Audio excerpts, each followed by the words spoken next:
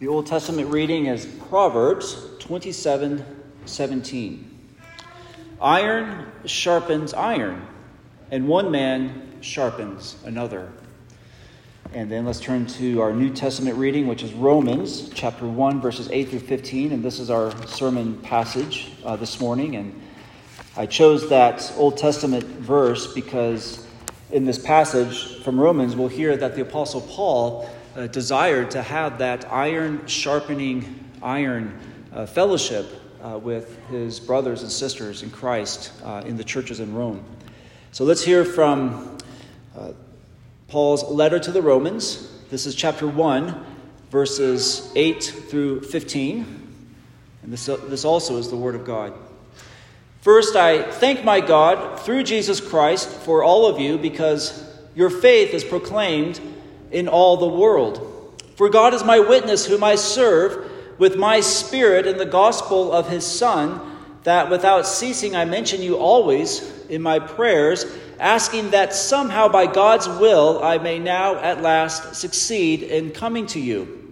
For I long to see you, that I may impart to you some spiritual gift to strengthen you, that is, that we may be mutually encouraged by each other's faith, both yours and mine. I do not want you to be unaware, brothers, that I have often intended to come to you, but thus far have been prevented, in order that I may reap some harvest among you, as well as among the rest of the Gentiles. I am under obligation, both to Greeks and to barbarians, both to the wise and to the foolish. So I am eager to preach the gospel to you also who are in Rome. The grass withers, the flower fades, but the word of our God will stand forever. We all struggle with the frustration of not being able to do all that we desire to do. Have you ever wished that you had a few extra hours in the day or a few extra days in the week? I think we all have. So often we are kept from doing what we would like to do, or perhaps have even planned to do, simply because of the limitations of time or resources, or because of the circumstances that are imposed upon us by the providence of God. The Apostle Paul was not immune to that same experience. Despite the extraordinary ministry that he had and all that he accomplished throughout his ministry, Paul also struggled with not being able to do everything that he desired to do in fulfilling his ministry as Christ's apostle. He too, like us, he was limited by time. He was subject to the various circumstances that arise in the providence of God that prevented him from doing what his heart desired. And in this passage this morning, we learned that for some time, one thing that Paul desired to do but was not able to do was to visit the Christians in Rome. For some reason, although he had often intended to go there, he was frustrated in that purpose. He doesn't say exactly why in this particular passage. We do know one reason, at least, that there were other pressing ministry opportunities that presented themselves that he felt bound to fulfill. Later in Romans, he tells us how there were areas, unreached areas, where the gospel had not been preached. And so he felt a necessity to do that, and that kept him from going to Rome. Perhaps there were other reasons as well. We read in the book of Acts that there were occasions when the Holy Spirit directly intervened to prevent Paul to go someplace where he had planned to go, or perhaps more ordinarily, in the providence of God, circumstances intruded themselves so that Paul could not go to Rome. But in any case, Paul explains here in these verses, which is kind of an introduction after the greetings. These are kind of an introduction to the rest of the letter of Romans. But he explains here in these verses that his failure to visit his fellow believers in Rome had nothing to do with a lack of desire on his part or a lack of even planning on his parts. But as he explains this to the Romans, we learn something of the character of the apostle. We haven't gotten yet to the place in Romans where Paul begins to unpack the riches of the gospel of Jesus Christ, his doctrinal instruction. We're not quite there yet. We'll be there soon. So this is more introductory material. But in these verses, we do see something that is very helpful for us to see, and that is, what kind of man was the Apostle Paul? What was his character? What was he like as a man, as an apostle, as a minister of the gospel? And there are several lessons that we can learn from this. The first is this, and that is, the Apostle Paul, he delighted in the salvation of sinners. He delighted to see people come to faith in Jesus Christ. He says this in verse 8. He says, "First, I thank my God through Jesus Christ for all of you, because your faith is proclaimed in all the world." Among all the Christians who lived in the various parts of the known world at that time, the faith of the Romans was proclaimed. It was announced. And it was not just proclaimed, but it was celebrated. It was rejoiced in. And that's not because there was something extraordinary about the faith of the Christians in Rome, that their faith was somehow unique or different from the faith of other believers, but it was because of where they were located. Rome was the imperial capital of the Roman Empire. It was the seat of the power of the empire. It was the most important city in all the world, and you can almost hear Christians in other parts of the empire saying to themselves excitedly, "Did you hear that there are believers in Rome, that there are Christians in the capital city, that Jesus is doing a work here in the heart of the empire?" And so their faith was proclaimed throughout the world. And in the same way, as Christians, we rejoice when we hear about the Lord doing a work of salvation and building his church in the most unlikeliest places in the world.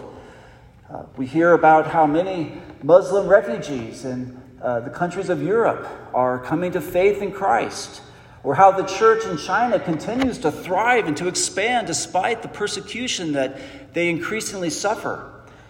We hear how the church in Iran, of all places, has exploded in recent years with growth because of the power of God's Spirit. And it's a tremendous encouragement when we hear these things, because it means that Christ is still very much at work in the world. He is still working to fulfill what he told the disciples, that he will build his church. The gates of hell shall not prevail against it. And so we can take heart that no matter how bad things seem to get in the world, no matter how discouraged we may be about reading what's happening in our country or in the world, what a joy it is to know that God has his people almost everywhere, and that God is adding to his church. And that was the kind of excitement, the joy that Christians throughout the world felt when they heard about the faith of the Christians in Rome, that God was doing a work there too. And Paul shared in that joy. He delighted to hear that the gospel was bearing fruit in Rome. He says in verse 8, "I thank my God through Jesus Christ for all of you, because your faith is proclaimed in all the world." Paul gave thanks to God for these believers. Now, a pastor today, he may be tempted to look out over his large and growing congregation. He may be tempted to say something like, "I thank my God through Jesus Christ for all of you, because you make me look so good, because you are proof of the success of my ministry, of the greatness of my gifts, of the excellence of my preaching." I hope that no pastor would ever actually say that, but I'm sure that pastors are tempted to say or to think something like that when they are blessed with a growing church. But Paul gives thanks to God for all the believers in Rome, not because in any way it made him look good, but because of their faith. Because of their faith. He rejoiced that they were believers. He knows that it wasn't so long ago that these very same people, that these were Gentile sinners who were hopelessly enmeshed in their ignorance and their idolatry. He knows that by the power and the grace of God through the preaching of the gospel, that these Roman Christians were those who had been rescued from sin and death. That these were now new creatures in Christ. These were true worshipers of the living God. That these were the saints of God. And that is what filled the heart of Paul with such gratitude and joy. That these people had come to faith in the Lord Jesus Christ. Jesus taught us that there is joy in heaven. That heaven rejoices in the repentance of one sinner. And the very thing that causes heaven to rejoice was what also thrilled the heart of the Apostle Paul. Like the angels of heaven, like even the Lord himself, he delighted, he rejoiced in the salvation of sinners. And it wasn't out of any kind of self-interest. It was only because he delighted in knowing that the gospel of Jesus Christ was being embraced by others for their redemption. And that leads us to question our own hearts. What is it that causes you to rejoice? What does your heart thrill at? What fills you with gratitude towards God? Now, there may be many things that cause you to rejoice and to be filled with thanksgiving to God, but do you give thanks to God for the work of his salvation? Are you delighted to know that Christ is bringing many to himself? And not just your own salvation, but do you delight in the salvation of others? If heaven itself rejoices in the repentance of one sinner, then the people of God here on earth, we must also rejoice, take delight in, and love the fact that Christ is building his church and bringing others to salvation. That's where Paul's heart was at. So first, the apostle delighted in the salvation of others. Secondly, the apostle served the Lord from the heart. He says in verses 9 and 10, he says, "For God is my witness, whom I serve with my spirit in the gospel of his Son, that without ceasing I mention you always in my prayers." So when Paul says in verse 9 that he speaks of serving God with his spirit in the gospel of his Son, what this means is that all the service that the Apostle Paul rendered to Christ as a minister of the gospel, as his servant, it was all from the heart. It came from within. With his spirit he served. In other words, Paul, as a minister of the gospel, his calling, this was not just a job that he would perform in some external fashion while his heart was disengaged from the work that he was doing. When I was in my mid-20s, for a while I worked in a kind of a factory that assembled golf bags. And so for 6 hours a day or so, usually evening shift, I was making golf bags. And about the only good thing about that job was that I got an employee discount on a golf bag. So that was the one redeeming value of it. And this was in the days when companies still used time clocks. And so at the beginning and at the end of our shift, we would take our time card and we would punch it in the time clock to show how many hours we had worked that day. And somehow we knew that the company, when they calculated how many hours that we worked, they would round up or round down to the nearest 15 minutes. And so at the end of our shift, we employees, we would all stand around the time clock and waiting for the minute hand to reach 7 minutes before the hour. And then we would clock out, because that way we would get that full hour and not just 45 minutes of pay. But that was the mindset that we had, because for us, it was just a job. It was just a job. We weren't consumed with some kind of passion to make golf bags. And so every night we put in our 6 hours or so, minus 7 minutes, of course, and we got paid for it. Now, let me say, first of all, that I am not in any way saying that there is anything wrong with working a job like that or having a job like that. It is a good thing. It is a God-honoring thing to do honest labor, no matter how unglamorous it may seem, and to get paid for it. So that's not the point that I'm making. But the point that I'm making is this, that is not how the Apostle Paul approached his work as an apostle. He didn't clock out at the end of the day. But he says in verse 1, in chapter 1, that he was called to be an apostle. He was set apart for the gospel of God. And so his service as an apostle, it demanded all the energy, all the strength, everything that he could muster from within, all of his resources, all of his attention. He was devoted his entire life to serving Christ as his Lord and Savior. That's what he means when he says, I serve God with my spirit. He served from the heart.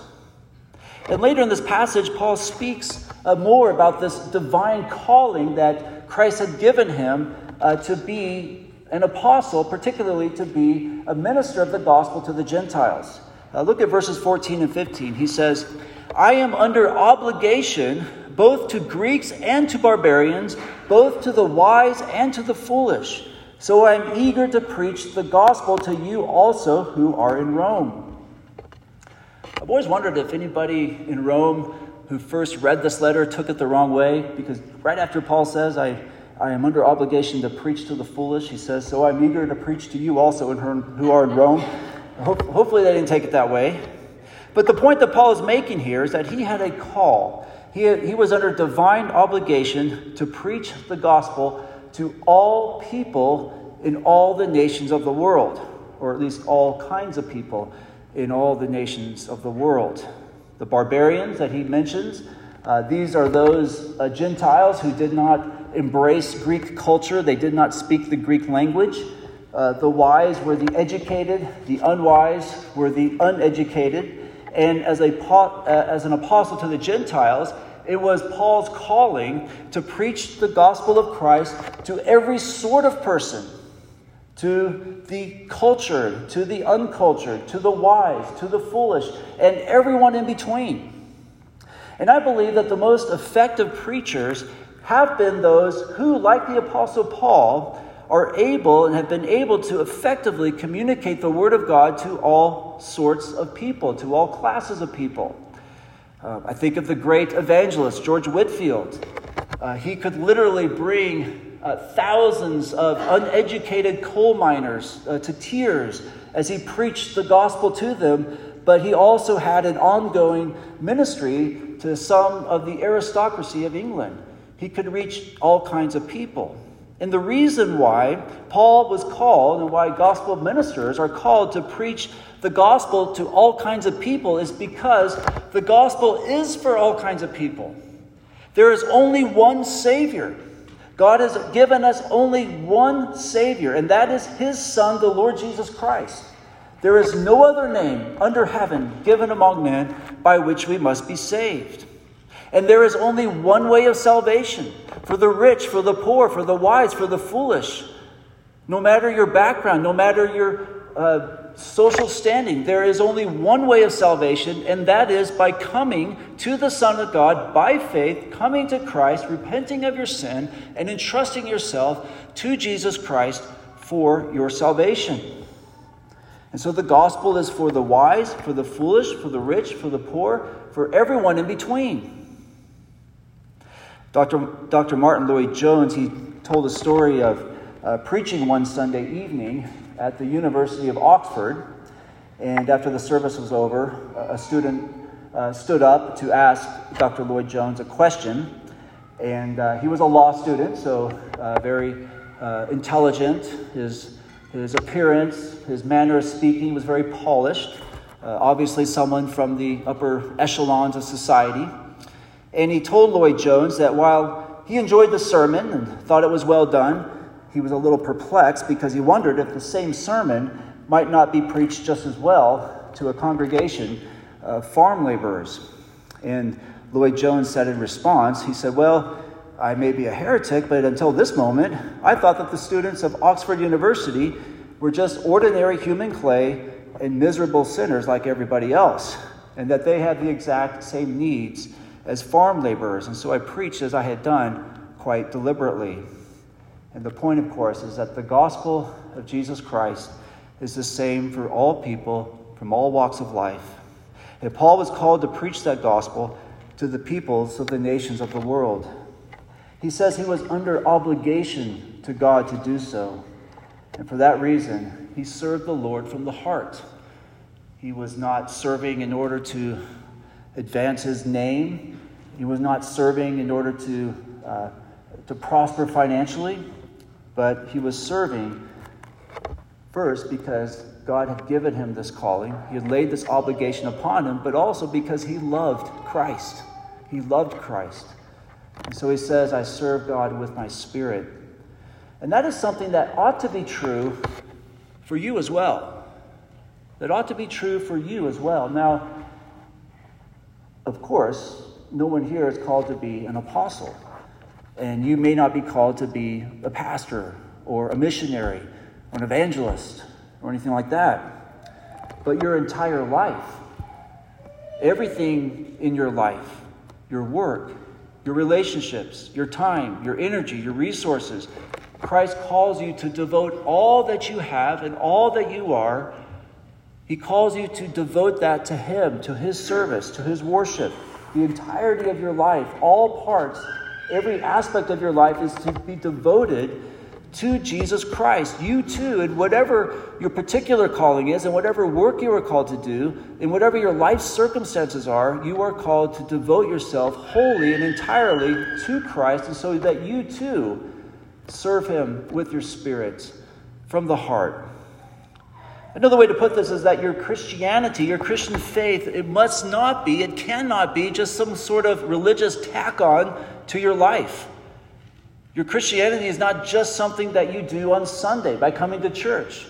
It's not something that you just keep up as an appearance in order to make your family happy. But you should be able to say with the Apostle Paul that I serve Christ with my spirit because he has laid upon me too an obligation to be his servant, to honor him in all that I do, to serve him with my spirit. And so Paul shows us here what it means to serve Christ from the heart. Thirdly, the Apostle Paul genuinely loved the people of God.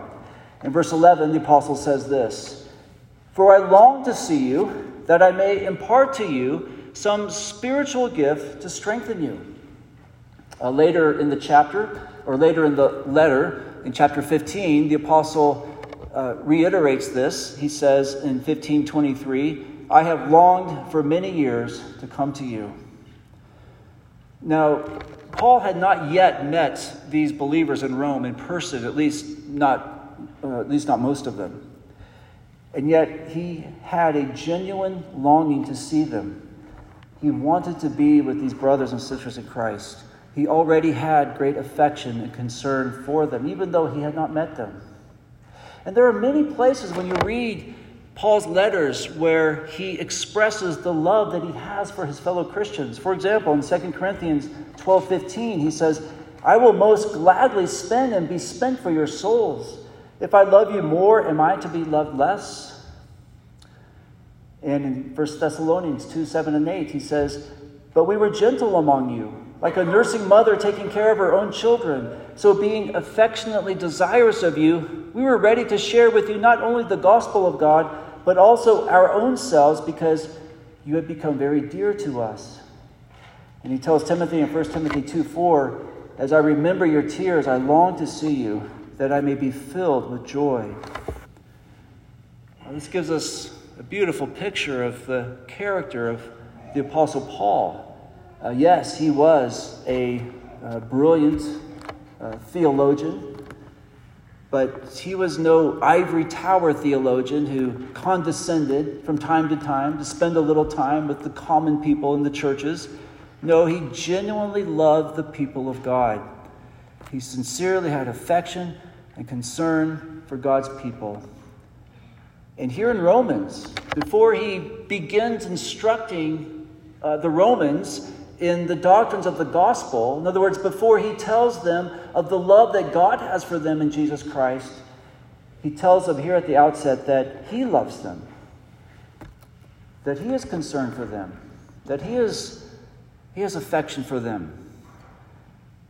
He tells them he is constantly praying for them and constantly praying that he may come to see them one day. And so he genuinely loved the people of God. Fourthly, the Apostle Paul was truly humble. He says in verse 11 that he longed to see the believers in Rome so that, he says in verse 11, that he may impart to them some spiritual gift to strengthen them. And so it was Paul's desire then to go to Rome, to visit the Christians there, so that he could teach them, that he could preach to them, that he could encourage them, exhort them, that he could serve them in that way as one who was called to be a minister of Christ. But, lest the Romans think that when Paul said that he had some kind of patronizing or condescending attitude towards them, as though only he would be the one to bring the blessing to them, that only they would be the ones to be encouraged by him. He quickly adds this very beautiful statement in verse 12. He says, "That is, that we may be mutually encouraged by each other's faith, both yours and mine." And so Paul let them know that his visit would be a blessing to them too, or to himself too. Not just for them, but for him. And so here's the great Apostle Paul. Now think about that. Paul is the one who knew the Scriptures better than anyone perhaps that's ever lived. He was truly, by God's grace, a genius when it came to understanding the Scriptures. That's why sometimes his writings are hard to understand, as Peter tells us. Not only that, but as an apostle of Jesus Christ, he devoted himself to serving Christ. He says that he worked harder than all of them, the other apostles. He suffered more than any other apostle for the sake of the gospel. And not only that, but God gave him extraordinary spiritual experiences. He was caught up to the third heaven. He was given some kind of glimpse of heaven itself. And also his conversion was by means of Christ personally revealing himself to him from heaven. And so he personally saw the risen Lord Jesus Christ. So this is who Paul is, and yet he can say to these Romans, these ordinary believers in Rome, "I want to come see you because you will be a blessing to me. You will minister to me. You will encourage me. My faith also will be strengthened in the fellowship that we have with one another." And so in one sense, Paul, he was ready to go to the Romans as an apostle, of course. He would teach the people, he would lead the people, but even in a more fundamental way, he would go to Rome as a mere Christian, to be with, to fellowship with, to be blessed by his fellow brothers and sisters in Christ. In our leadership class, we read for today a sermon by Francis Schaeffer called "No Little People, No Little Places." And in the sermon, Schaeffer says this. He says, the basic relationship, not the only relationship, but the basic relationship between Christians is not that of elder and people or pastor and people, but that of brothers and sisters in Christ. And this was the attitude that Paul had. Now, of course, he never stopped being an apostle, but he also never forgot that fundamentally he was an equal with his brothers and sisters who also, like him, were sinners saved by grace. And he recognized that they had as much to offer him as he had to offer them in the fellowship that they would have with one another. Now, wouldn't it be an amazing thing if the Apostle Paul came back to life and he decided to come to Reno, Nevada, to visit us here at Mount Rose Reformed OPC? I can tell you, if he did, it wouldn't be me preaching. He would be pulpit supply, as long as you want. But the incredible thing is that he would be encouraged by us. He would be encouraged by the fellowship that he would have with us. What would we have to offer to him?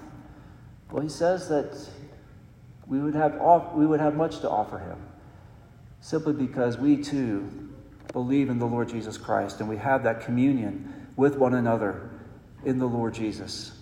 And one lesson here is that no matter how simple you may think your faith in Christ is, no matter how little you may think you have to offer other believers, you have been given, as a Christian, you have been given by God gifts of his grace that he will use to bless, to encourage, to strengthen other believers, even those who may know far more than you do, even those who may be far more experienced as Christians than you are.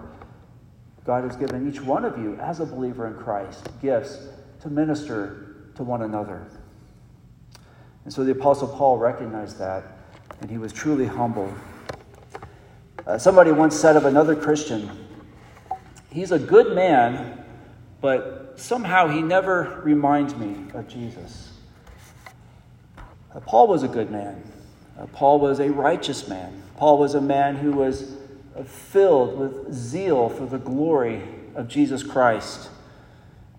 But Paul also reminded people of Jesus. And that's because his entire ministry was a faithful reflection of the character of Christ.